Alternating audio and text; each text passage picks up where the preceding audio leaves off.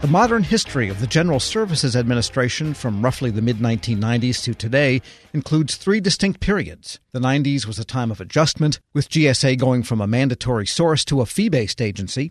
The early 2000s brought trouble with financing and misuse of the schedule contract. In the second part of an ongoing special report, GSA at 70, Mission Evolved, Executive Editor Jason Miller discusses with GSA's current administrator, Emily Murphy, about how that third current period of GSA history is different from her first stint back in the 2000s and how she's guiding the agency forward.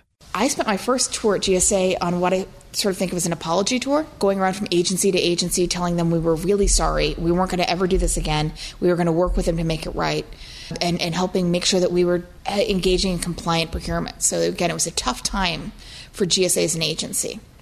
So they went from really mid-90s where they were going away to the heady early 2000s to 2005 where it was back, the pendulum was back on the other side again. GSA is doing really well now, though. The Federal Acquisition Service was established a little over, 12 years ago now?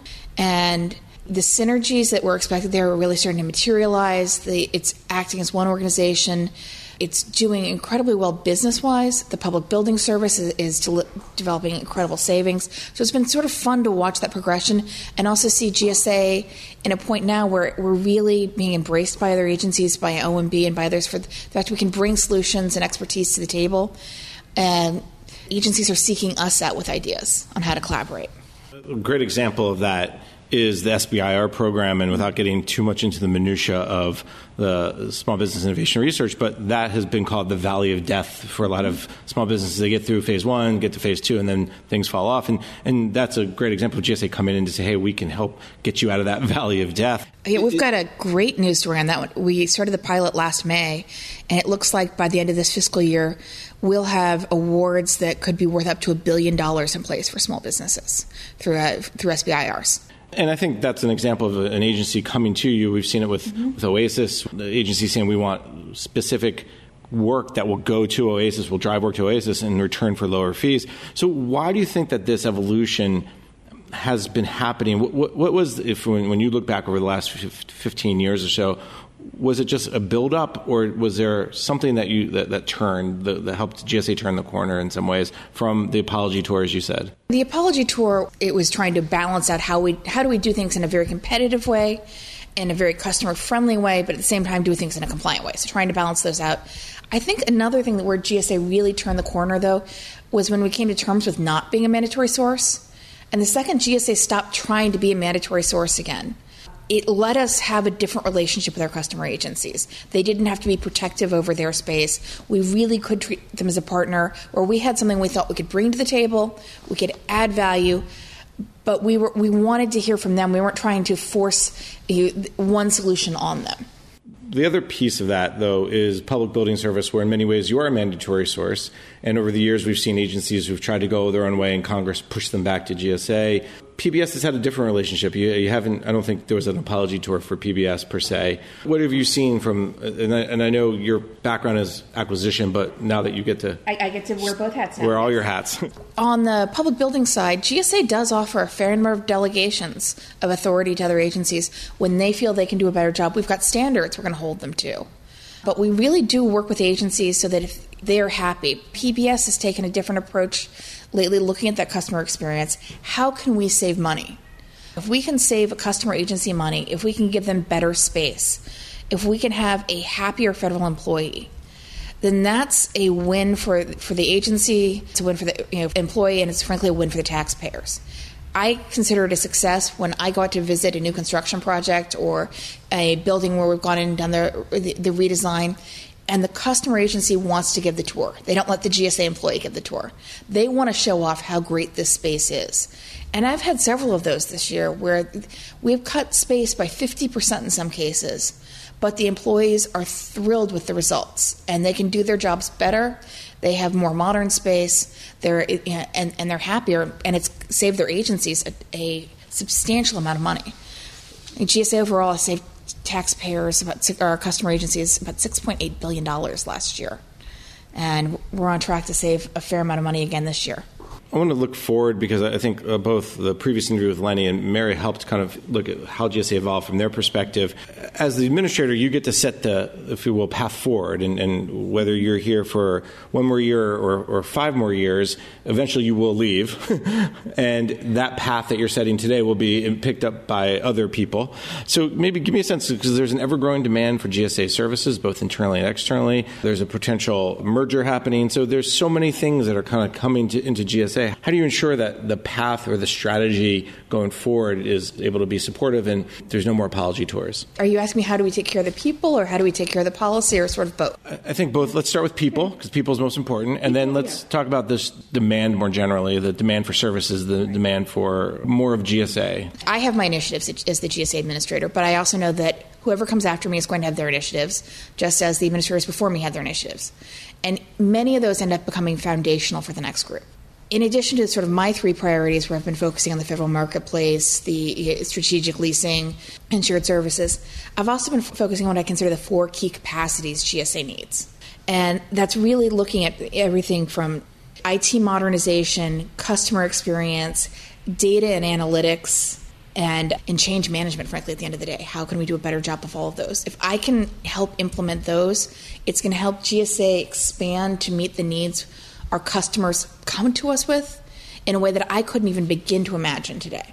First and foremost, though, in all of that, it's the people. And how do we make sure we're recruiting the right people, that we keep those people, we retain them, that we're reskilling them. There's some great stuff that's going on in the CFO's office right now. We're teaching people to code so that we can actually help them do some of the robotics process automation. But and also, how do we recognize people who are doing a great job? You got to talk to 2 great GSA employees earlier who have come back, each of them for over 30 years. I want everyone to come back for over 30 years.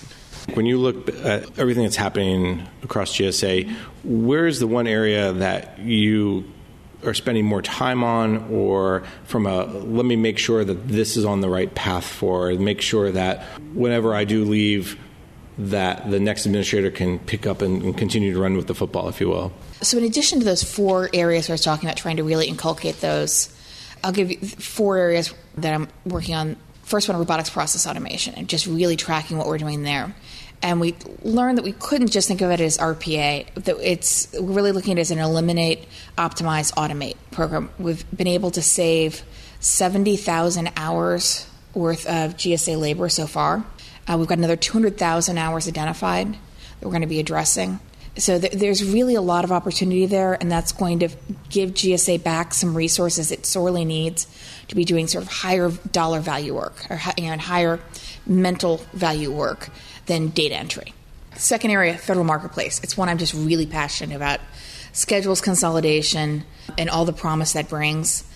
That's going to be transformational for the GSA Schedules program, and for our workforce, for our vendors, and for our customer agencies. The least cost savings work that we're doing right now and the cost avoidance, again, that if we can do that, if we can get better data on building utilization, there is a lot of savings that can be returned to taxpayers. We're tracking right now that for the new leases we've been putting in place this year, we're about 20% below market value using this new process.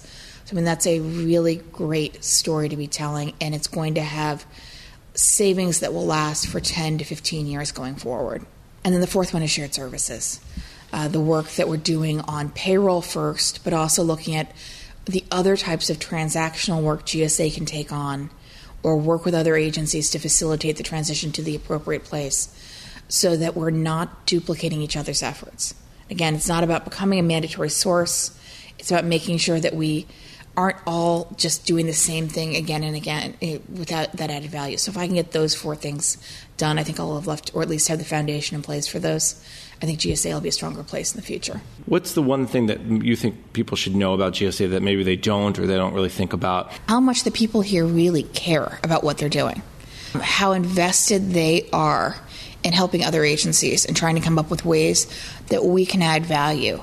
There's this idea out there that some people have that it's people coming in every day and just executing leases or building a building, and they leave it at their desk when they go home. I've yet to meet a GSA employee who leaves their work at their desk. They all really take it very personally and are committed to that mission. Emily Murphy is Administrator of the General Services Administration. Check out the special report, GSA at 70 Mission Evolved, including Monday's interview with two of the longest-serving employees and a photo gallery. It's all at federalnewsnetwork.com. Helping your employees learn new cloud skills helps your business become more agile, more resilient, and more secure. Not helping employees learn new cloud skills causes your business to become less agile, less resilient, less secure, less innovative, less profitable, and, well, ultimately less of a business. Don't become less of a business.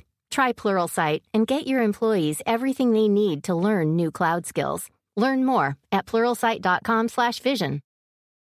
Want more ways to show your good side to the world? Donate plasma at a Grifols Center and join thousands of donors who are helping to save lives. Receive up to $1,000 your first month. Learn more at grifolsplasma.com.